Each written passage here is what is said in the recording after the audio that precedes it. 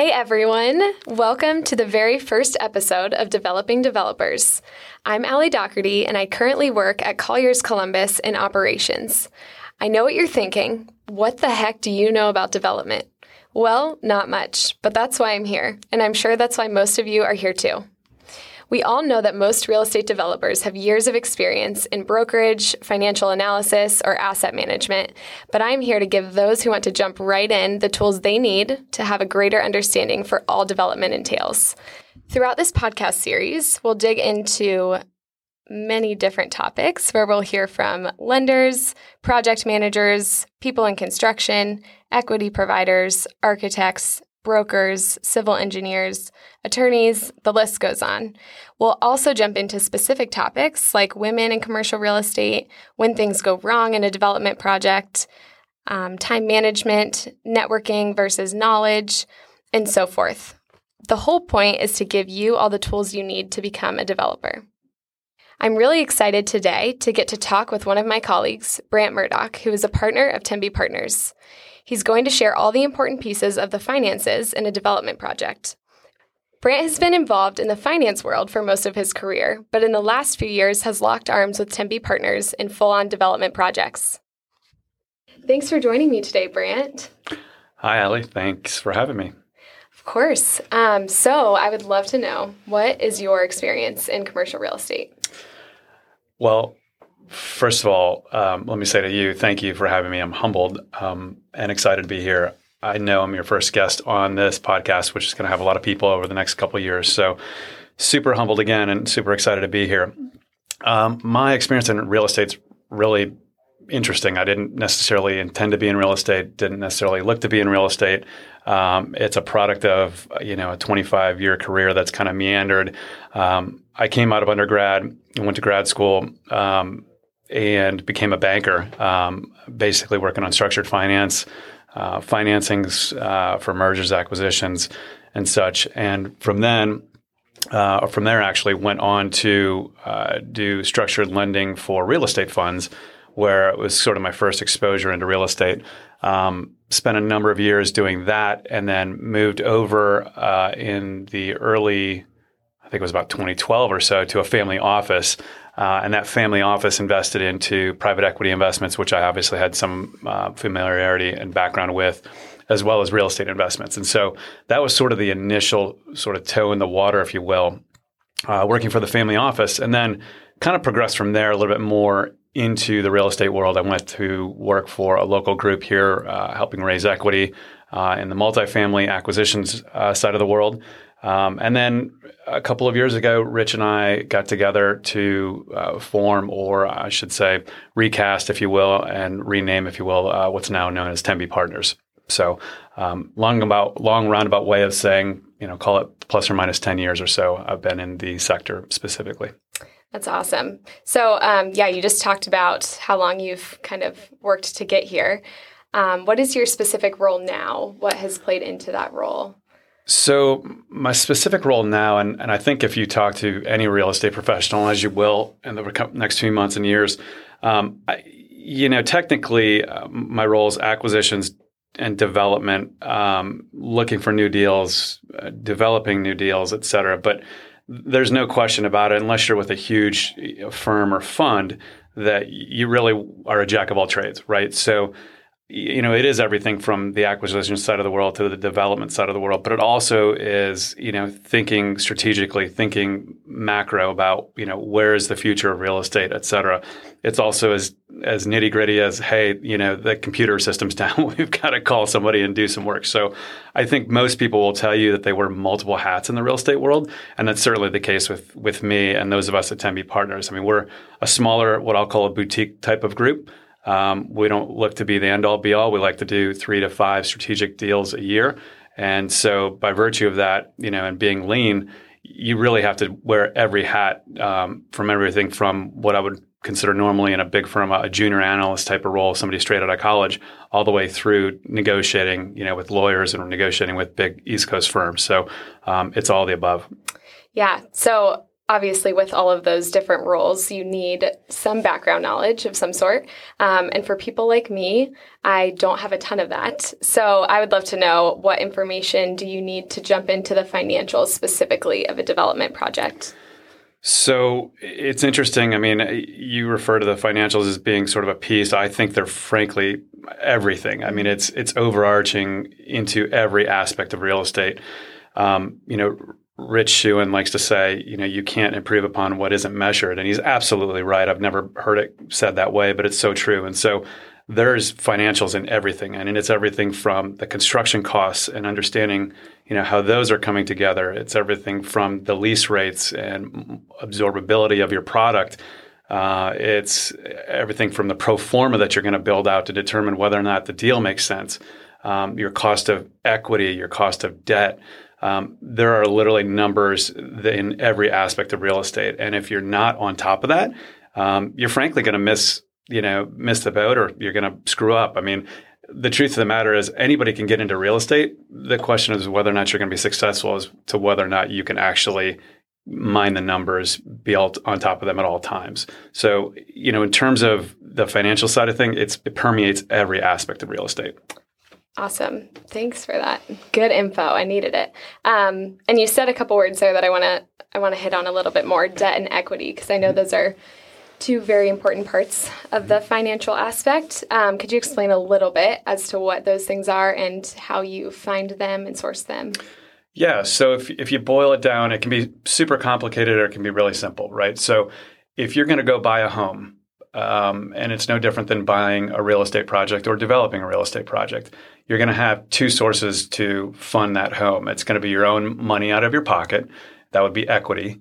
Or it's going to be money from a lender, which is debt, and they're going to put a mortgage on the property. And so in the most simplest form, that's really what we refer to in terms of equity and debt. Now, debt has multiple components. You can have a senior lender, a bank lender, et cetera.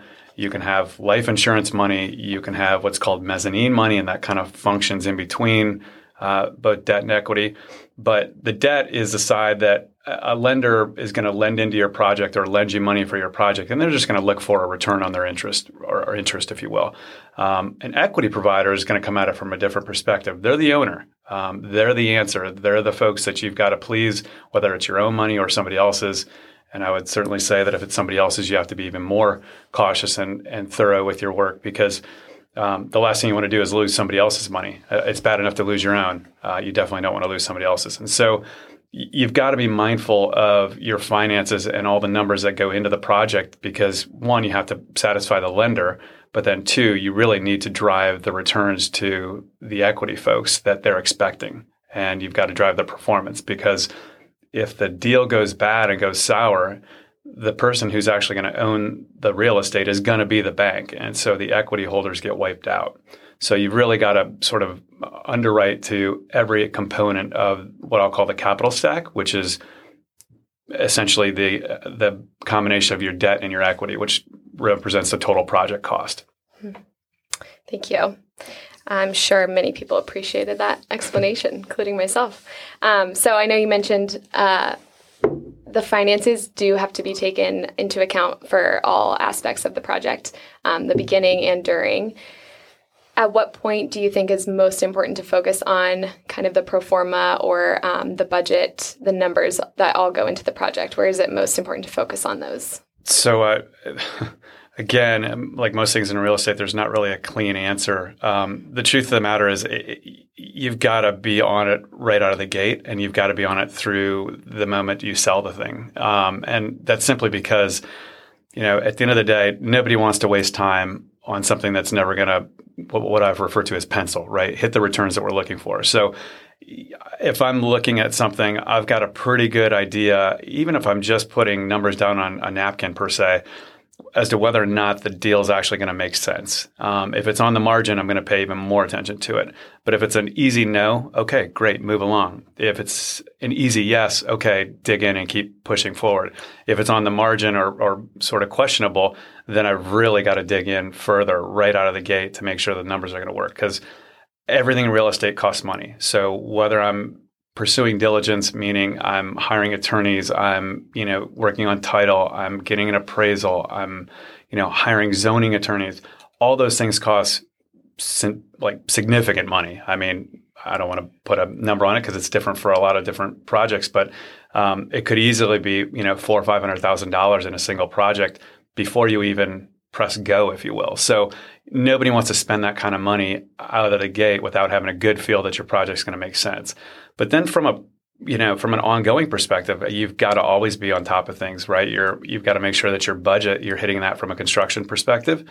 So you're holding your general contractor, on point to make sure that he's making sure everything's bid to 3 different suppliers or vendors.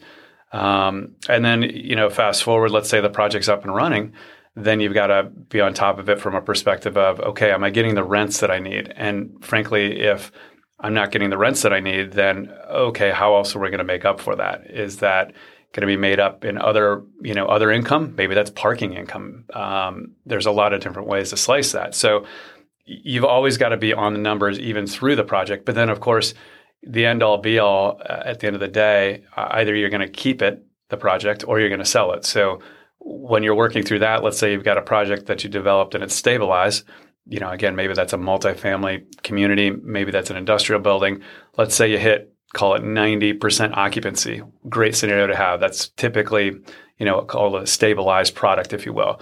At that point, you need to make the decision, or you should be thinking about the decision, do I want to refinance this and pull in cheaper money because you're out of the risky part of the project, so which is the construction side of things and the lease up? Do you want to refinance that and get your original money out, replace it with a different type of lender? Maybe that's a life insurance company. Maybe it's a pension fund. There's a lot of different options there. Sometimes it's the same bank, and keep it and take some money off the table and just basically mine the property for cash flow, for yield, annual return. Or do you say, hey, I'm in the development game for moving along and going on to the next project. Let me go see who I can sell this to. And so all of those require a really kind of tight grasp on the numbers at all times, because you've got 4 or 5 different parties at any given time that's going to question you and push back for various reasons. The lender doesn't want to lend any more than they have to. The buyer doesn't want to have to pay any more than he or she has to. So you've always got to be mindful of the numbers and be on top of them. It sounds important.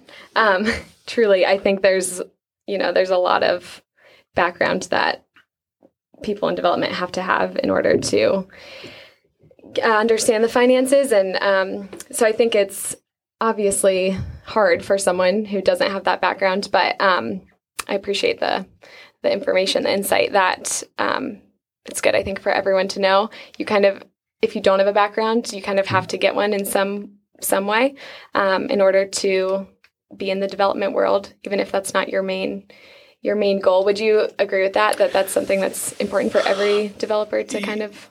Yes and no. I mean, listen, if you had asked me 3 years ago, am I going to be in the development world full time? It wouldn't have been the top 10 list of things that I would have said yes. And that's just because that's not my background, and my background's more in the finance world, the capital markets world. And so, here I am today though, and I love it. And it's just like any journey in a career, right? You may not start off with the skills. In fact, you're probably not going to start off with the skills. But over time, you start filling out, your quiver, if you will, with different skill sets, different tool sets, different relationships, candidly.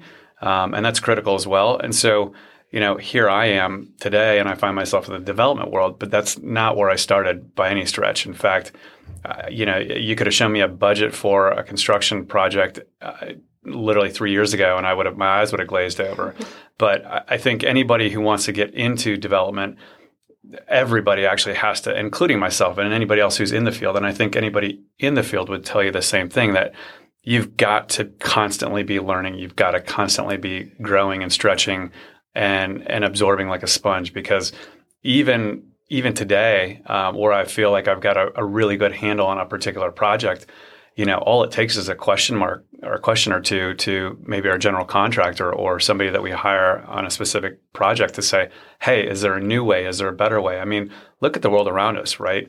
Things are changing so fast. Well, as stodgy as the real estate development world is perceived to be, it's moving fast there too. And it's not just from a construction perspective, it's from a financing perspective and from leasing perspective. I mean, I think the whole brokerage world is changing as we've seen, right? So it's become more of a consulting sort of role. So the point is that you don't have to have a specific skill set to work your way into development. I'm here in a linear fashion for my career, but it's not a straight line. Mm-hmm. It's linear, right? But it's bounced all over the place, and here I am today. And so I think that anybody who wants to get into development can certainly do so. And the question is, okay, how do you do that?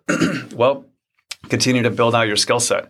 And I would say one of the most important parts of that is, aside from always sort of learning and always being a sponge and whatnot, and what I refer to as being intellectually curious, is building relationships. So here's the deal. There's probably 15 different parties to a development that have to come in and play a role. And they're not just, side roles. They're central player roles, right? They have to be part of the A team. I'm not an architect. That means I got to hire an architect. And they have degrees and certifications, and they're architects for a reason, right? Mm-hmm. That's what they specialize in. There's civil engineers, right? I couldn't tell you where sanitary lines run or where utilities run. That's their specialty. That's what they do. They can tell you how much dirt needs to be put on a site, taken off of a site, or leveled. Lawyers. I'm not a lawyer. I would never pretend to be one, although unfortunately much of my job is pretending to be one, per se. Lots of reading involved. There's a lot of legal work, because at the end of the day, you got to button things up and make sure that you're on board with your attorneys, because they're looking out for your best interest and mitigating risk. But there's financing folks. You can get into development through financing. You can work for a port authority. You could be a zoning person. So there's so many different ways to find your way into development. And the question is, okay, how do you add value, right? How do you come onto a team and say, hey, I'm junior, I'm young, but I can add value, while I learn the skill sets on the fly. And so at the end of the day, you got to kind of look at your own skill set and say, okay, where am I strong?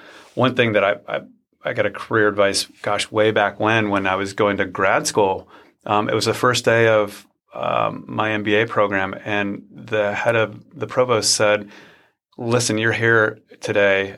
Maybe you got an engineering background. Maybe you've got a marketing background, which was my case, which I totally skated through undergrad because I was marketing. Wow. I didn't expect that. Total marketing guy, because at the end of the day, it allowed me to, be a college goofball and skate through undergrad with the best GPA I could, while not working too terribly hard, admittedly. Sorry.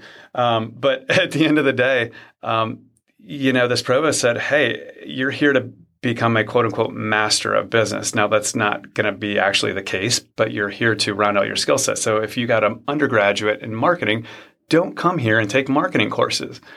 Take finance, take accounting, take the parts of the skill set in your toolbox that you lack and learn them and get better at them. And so that advice really holds true. And part of the way you do that is building the relationships with folks in those fields. So. Yeah. And that was my next question, was kind of who all is involved. And I think you definitely hit that on the head. There's obviously many people that you need to build relationships with, lots of roles. And so obviously my background, I majored in strategic communications, and I'm currently in operations. So this is not anything that I had planned for, just to take interest in and learn about. I'm currently taking an online financial modeling course through Adventures in Commercial Real Estate. It's called the Accelerator course, and they go through like the discount cash flow model and income statements, different calculations, more than I could even comprehend right now. And that has been really helpful in my understanding and trying to, perfect my knowledge of things that I don't have any background in.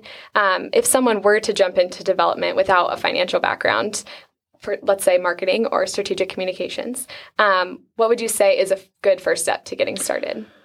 So it's funny, right? You're saying strategic communications, and yet here we're doing a podcast. So that, you're right. That works pretty well. It's coming in handy. It's coming in handy, even though we had to figure out how to work this thing, right? At the end of the day, there's a lot of folks that jump into development, and it's a some would say it's a sexy industry to be in. It's a cool industry to be in. I think it's cool from a perspective of you're literally building something that wasn't there. So, when I'm, long gone and, just a memory, like, okay, there'll be a structure that I was involved with. There'll be something that I was involved with. Hopefully it supports jobs. Hopefully it supports families. Like, to me, that's pretty redeeming. That's pretty cool, right? So, I'm 46 years old. Yikes. 46 years old. So at this point in my life, like, I'm kind of looking and saying, okay, what impact do I have on the world, right? I've built a family. I'm working through my career. I've done reasonably well.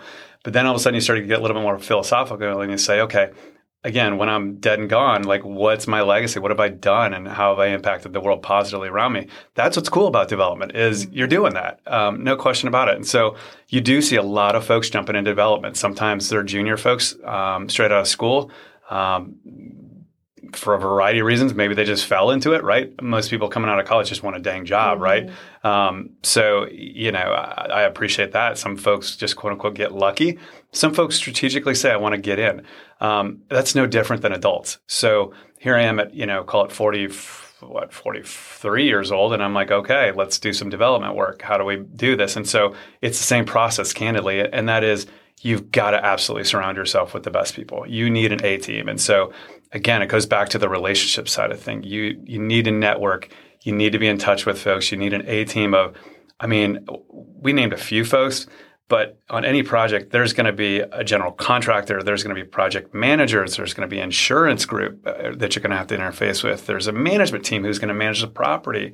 There's an asset management team potentially that's different from the management team or the property management team. There's lenders. There's equity providers. There's attorneys, finance. Literally, list goes on and on of the folks that we deal with on any given project. And what you want to do is deal with folks and work with folks who think like you do, who share the same sort of what I'll call, values, if you will. Because here's the deal. I can model out and pro forma a deal all day long and say, yeah, this is going to be a home run. And the truth of the matter is, if you do enough of them, eventually you're going to have one that just comes up underwhelming, if you will, to use a nice word. I'm trying to curb my typical words. But it's true, though. You're going to end up coming across a deal that just didn't quite work out as you'd hoped. And so when that happens, do you have the right parties around the table who can help you right the ship, calm everybody down, address the problem, do it the right way, do right by others, and really just kind of, roll up their sleeves and get it done. And so it's critical that you're identifying and networking with folks who can do that. And that's not even to say, like, there's the most random things happen on deals. Literally, it can be the greatest deal and everything's great. And then all of a sudden you find out that despite all your research, there's an aquifer underneath your property. It happens. It happens pretty regularly in certain parts of the country. Wow, what a bummer. Or, you're developing and all of a sudden you discover that, wow, this is an area that's high in radon. Well, guess what? You can't put residential without mitigating that radon issue, which is swells up from the ground. And so there's solutions to all those things, but the only way you can solve them is surrounding yourself with the right people who can help do that. And so I would never tell you I'm an aquifer specialist. I would never tell you I'm a geoscientist or a radon mitigator, but I can pick up the phone and I know who to call when that type of thing happens. So that's really the critical side of it. Long-winded answer of saying, anybody can get into the development business, but if you're not coming from sort of somebody, hey, my dad or my uncle was a developer, the best way to do it is to start building relationships in the field that's going to be relevant to you, because you will break through, no question about it. And maybe some of those folks may help you break through. But once you do, you're definitely going to rely on them. Yeah, I think that's great. We're going to have a whole podcast on networking versus knowledge. Because I think a lot of people could go into it thinking, if I learn all this stuff, I can get to where I want to be.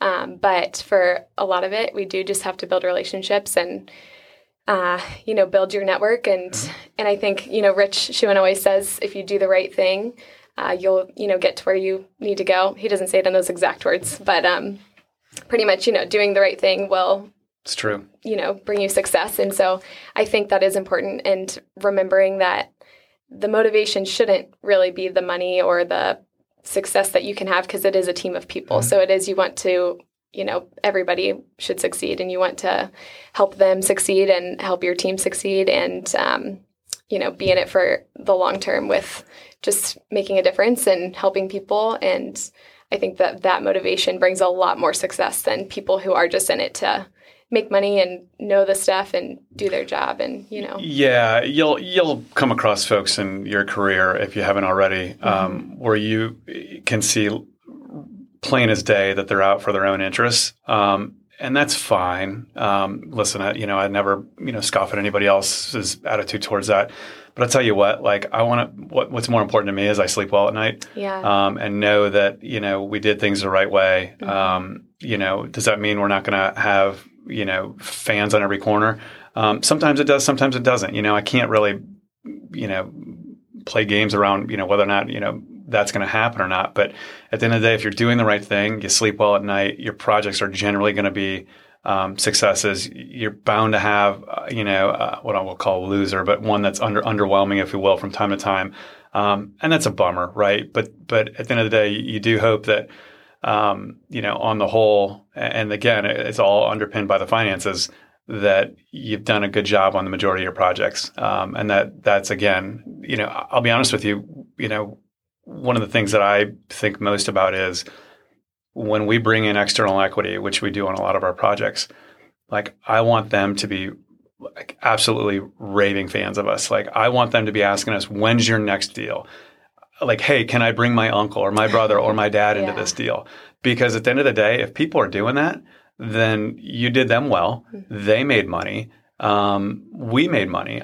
Because I'm going to sit at the end of the line in terms of collecting, my return. And so if I've made them money and they're happy, guess what? That's awesome. And that means I'm going to make money. And guess what? We've got support for the next deal too. So to me, your external equity is always, your top priority. But then if you think about the team of people who worked on the project, yeah, guess what? They have jobs to do and they get paid too. And some of them maybe even be invested in the deal too, which is great. So that's a win as well. And so you always want to have people walking away going, that was an awesome project. Where's the next one? Let's do the next one. So, And so when things do go wrong, maybe if you have a specific story you can share it. But what do you do to fix that? Or what's your approach when something happens that's out of the ordinary, or it's a oh crap moment, Yeah, I mean, coming from the banking world and the finance world and whatnot, I can tell you, and certainly the mergers and acquisition world,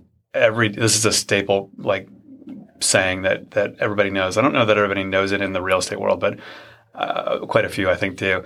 And that is that every deal has to die 3 times. And it's so true. Every deal hits 3, if not more, oh shit moments where you're just like, oh gosh, this is not good. This is going to kill the deal, or we're going to lose a ton of money on this, or uh-oh. And honestly, you got to keep your calm. And then you just got to assess the problem. You got to triage it quickly. You got to get the right resources in place to fix it. And then you suck it up. You pull on your, big boy, big girl panties, and you just push through it, right? And if that means additional money and I've got to come out of pocket as the sponsor of the transaction to fix that problem, so be it. That's the risk that we take as developers. That's the risk that we, put on our shoulders, is that things do pop up, right? So if I'm acquiring a building, it's an existing building, and it's already got tenants in it, then there's risk there, but there's not as much risk as I'm going to buy some land. I'm going to hope that the land's good. I'm going to build something. I'm going to hope that somebody wants to lease it. And then I'm going to hope that there's a market for it when I'm ready to sell it. There's a ton more risk there. So all those things could go wrong in any which way. And oftentimes they do. And when it happens, you just got to look at it, adjust course, and fix it. Again, it goes back to doing the right thing. So again, every deal dies 3 times. I promise you that, if not even more. But, that's part of the game. You got to have grit. You got to have persistence. You got to be resilient. Keep your cool and just roll with it. Yeah, I love that. I think a lot of people go into development assuming that they'll, get in there, make money, and move on. And I think there's a lot of risk and just things that people don't know in the background that's happening. So, and you see that every day with, all the little Every day. I mean, honestly, I feel like at least once a week, if something didn't pop up, something's wrong. The world's about ready to whack me twice on the next week because it just does happen. I mean, it just happens. That's part of our job is putting out fires, addressing issues, and keeping everybody focused and on point to move things forward. Yeah, but then it's fun when you have a successful project or you get to work through that stuff with your team and it is. It is. It's a blast. Character. It's a blast. I mean, don't get me wrong. It's a love-hate, right? Because no job is perfect, right? There's just no such thing. But if you can enjoy what you do and you enjoy problem solving and you enjoy, digging in and fixing things, it's a great, great career path. It's a great industry. I don't think that, again, I never planned on being in development, and I don't think that, if I look 3 or 4 years out, will I be doing the exact same thing? Probably not. So as long as you have like a mindset of continuum of growth and call it intellectual curiosity, and you're continuing to learn new things, we'll still be developing, but maybe we're not developing what we're developing today. Maybe we're developing a different product, right? So maybe right now the hot spot is industrial, but maybe in a couple of years post-COVID, people are realizing that we're underbuilt for office. Okay, maybe it's office at that point, or maybe it's something totally different, right? I mean, you've got to always be thinking about the future if you're in this world. Again, people think of development and real estate as kind of stodgy, but everything comes into play, from thinking about electric vehicles and the impact on the infrastructure and how we drive to, think about when we have electrified trucks running on the road. What does that do to our infrastructure and the needs relating to storage? If trucks can drive at night without anybody in them, when the roads are not packed, right? Do we still need parking decks, right? Things that we thought were going to be gone 3 or 4 years ago. Oh, parking decks are going to be way of the past because your car is going to drop you off and go back home or pick up other people. Parking decks are going to go the way of the dodo bird. Well, okay, now people are saying, no, maybe not, because 3 years later, people are post-COVID and they're saying, I kind of like my independence. I kind of like being able to do it. So things are constantly changing. So it's just a long-winded way of saying, what we're doing today might not be what we're doing in the future. Because if you're going to be good in this business, I think you're going to roll with the changes, and you're always going to be looking forward 5 to 10 years. So yeah, that's great. Well, I feel like I got a lot of information. I learned a lot. If someone left with one piece of information from this, what would you want them to know? Again, I'll go back to what I said before, and I'll keep it brief, but it's really about continuing to build out your skill set. If you want to be in development, do not be deterred. You've got to be resilient. You got to push and control the things that are in your control. So what's in your control? Learning new skills, and candidly, relationship building. Those are all within your control. So get out, network, ask how you can add value, ask if you can shadow, ask if you can learn on the fly, bring value wherever you can, create introductions and expect nothing out of them. That's just good business. That's not just development advice. Like, that's just good business, right? You gotta pay it forward and trust that things will work themselves out. So invest in yourself, invest in your relationships, invest in people, and be authentic with them too. Don't just network to network. Like, get to know them, right? Because at the end of the day, if you and I just met Allie and, Allie's an Allie Scow, great, that's awesome, and I don't speak with her again, then when I hear that XYZ is hiring, am I going to call you? No. But if you're consistent and, we develop a relationship and we talk and, you know something about me and I know something about you, then, oh gosh, hey, wait a minute, Allie's looking for a job and guess what? XYZ is hiring. I'll make that connection and I'll give a warm recommendation for you. Now, you're going to have to go through the interview process and carry the torch, but at the end of the day, the intros are everything. So you got to network, you got to be authentic, you got to, try to help people, pay it forward, and you can absolutely get in this industry.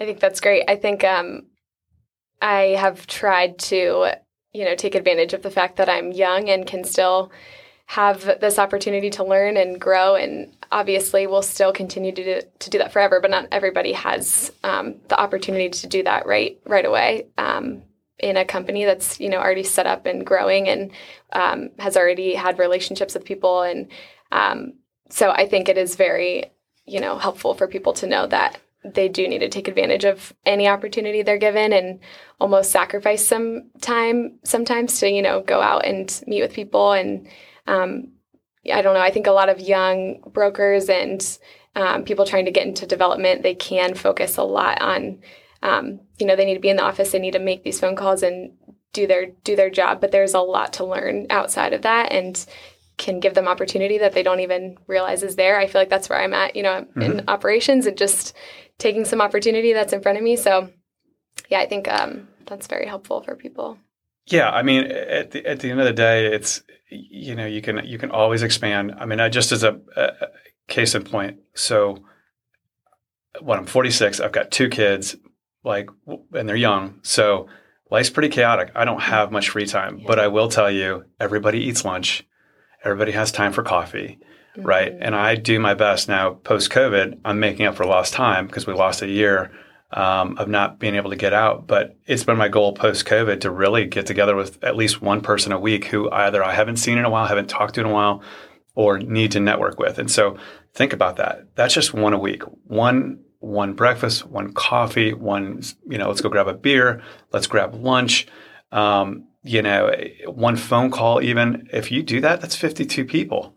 That's a lot of progress in a year. And it doesn't take long because here's the deal. You will meet people who will say, oh my gosh, I got to introduce you to so-and-so. Well, great. You just made it easier for me to meet somebody that you think highly of.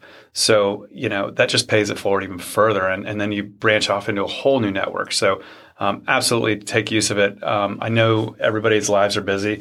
They get even busier when you get older, but you have to build relationships. You have to do that. I mean, it's enriching, rewarding, it's fulfilling, but you also learn, which is a cool part of it too. Yeah. So be asking questions, ask them what they're all about, ask them what they do, how they get in their career, how long you've been there, what do you do on a day-to-day basis? And you'd be surprised how much you learn. People, I hate to say this isn't a negative, but people love to talk about themselves. So if you give them an opportunity to by asking questions, and I don't care what field you're in, if you do that, you're going to learn so much more than what you ever anticipated. Yeah, no, it's a great word. It's a good piece to end on, I think. I do. Hold on, Allie. Since life is unscripted and real estate's unscripted and full of surprises, I'm going to put you on the spot. We're going to turn this around. I'm going to ask you. I wasn't expecting this. Yeah, I know you weren't. So now that you've been with Tenby for, and this will only take about 2 minutes, but now that you've been with Tenby for a year and a half or so, what have you learned? Wow. So I would say the biggest thing that I think I've learned, in the last year and a half in life in general from working, directly with Rich Schuin and with you and just everyone else in our company, I think the whole work-life balance is really important to me.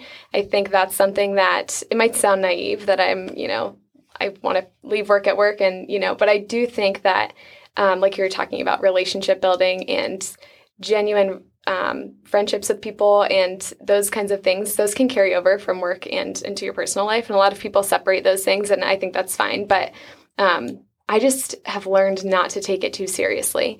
And I think that obviously that's not like a cut and dry thing that I've been taught in the last year and a half. But I think just not taking work too seriously or myself too seriously and being willing to fail and jump into things. And honestly, I'm in a company where they let me fail and then teach me how to be better. And so I think that I've been really thankful for that. And I know not everybody has those opportunities to do that. So I think just learning how to fail and how to keep growing and learn and just moving and in my knowledge of real estate. And so I would say that, I don't know if that's more on a personal level, but I definitely think it carries over into my job and my role. And I'm trying to think if there's anything else more concrete that I can share. But in the last 6 months, I've been doing this accelerator course and trying to, I took a real estate class in college that it's, I have a textbook for, which is real estate and finance or something. And so I whip that out every now and then and try to get some terms in there and try to learn that way. So throw some buzzwords our way. Yes, yeah. So I've learned a lot, but I don't know if that answers your question. It does. It's interesting. You pointed out in this business, in any business, there are super high highs and super low lows. and you just can't let them get to your head. Yeah. It's just part of the job. It's part of almost any job, But I will tell you in real estate in particular, there are really high highs and really low lows. And if you can keep, the maximum of staying kind of in the middle and buffer the highs and buffer the lows and kind of keep steady, you'll keep your sanity a little bit better. Yeah, that's great. And I think I have learned to do that. You almost have to not have your identity wrapped up in a specific deal. So true. Yeah. So, well, that's good personal advice in general. Yeah. Don't let your work be your identity. Mm-hmm. I can absolutely tell you, because I'm a lot older than you. Too many people do that. Mm-hmm. And they feel like if they lose on something, then that's a personal slight on them. And, that's not reality. That's their own sort of cooked up brain, fog, if you will. So, all right, final question. This is the hardest one of all. Starbucks or Dunkin' for coffee? I have to say, I've never had Dunkin' coffee. I don't know, Allie, this interview's done. We're sorry. Done. I don't know. But here's the thing. How is this possible? I don't know. I just have never thought to go there. But I will say I don't get Starbucks a ton either. I'm just not really a coffee girl. Right. Unless I'll crave it randomly and I'll get Starbucks. But how about this? I will try Dunkin' this week. And I will bring you some Dunkin'. How's that? I will bring you some Dunkin' Donuts. Wow, yeah. And I would even put, this is just my personal vote. Okay. Dunkin', Tim Hortons, and then Starbucks. Wow. And Tim Hortons is the Dunkin' Donuts of Canada. So what's your order there? Is it just regular black coffee? Yeah. No, I do cream and sugar, cream and Splenda. Yeah. Okay. All right. Yeah. So I'll have to try it. So it's a little lighter than the Starbucks heavy stuff. There's going to be some people who are just going to be hanging up on this thing at this point. They're like, we're done with this. Starbucks is the only thing we drink. Oh man, oh gosh, I really wasn't prepared for that. I should have tried Dunkin' before this. It's all good. Thank you. Well, thank you so much, Brand. I really appreciate this. I'm sure everyone listening learned a lot as well. Hope so. And I know I did. So thank you again. Thank you.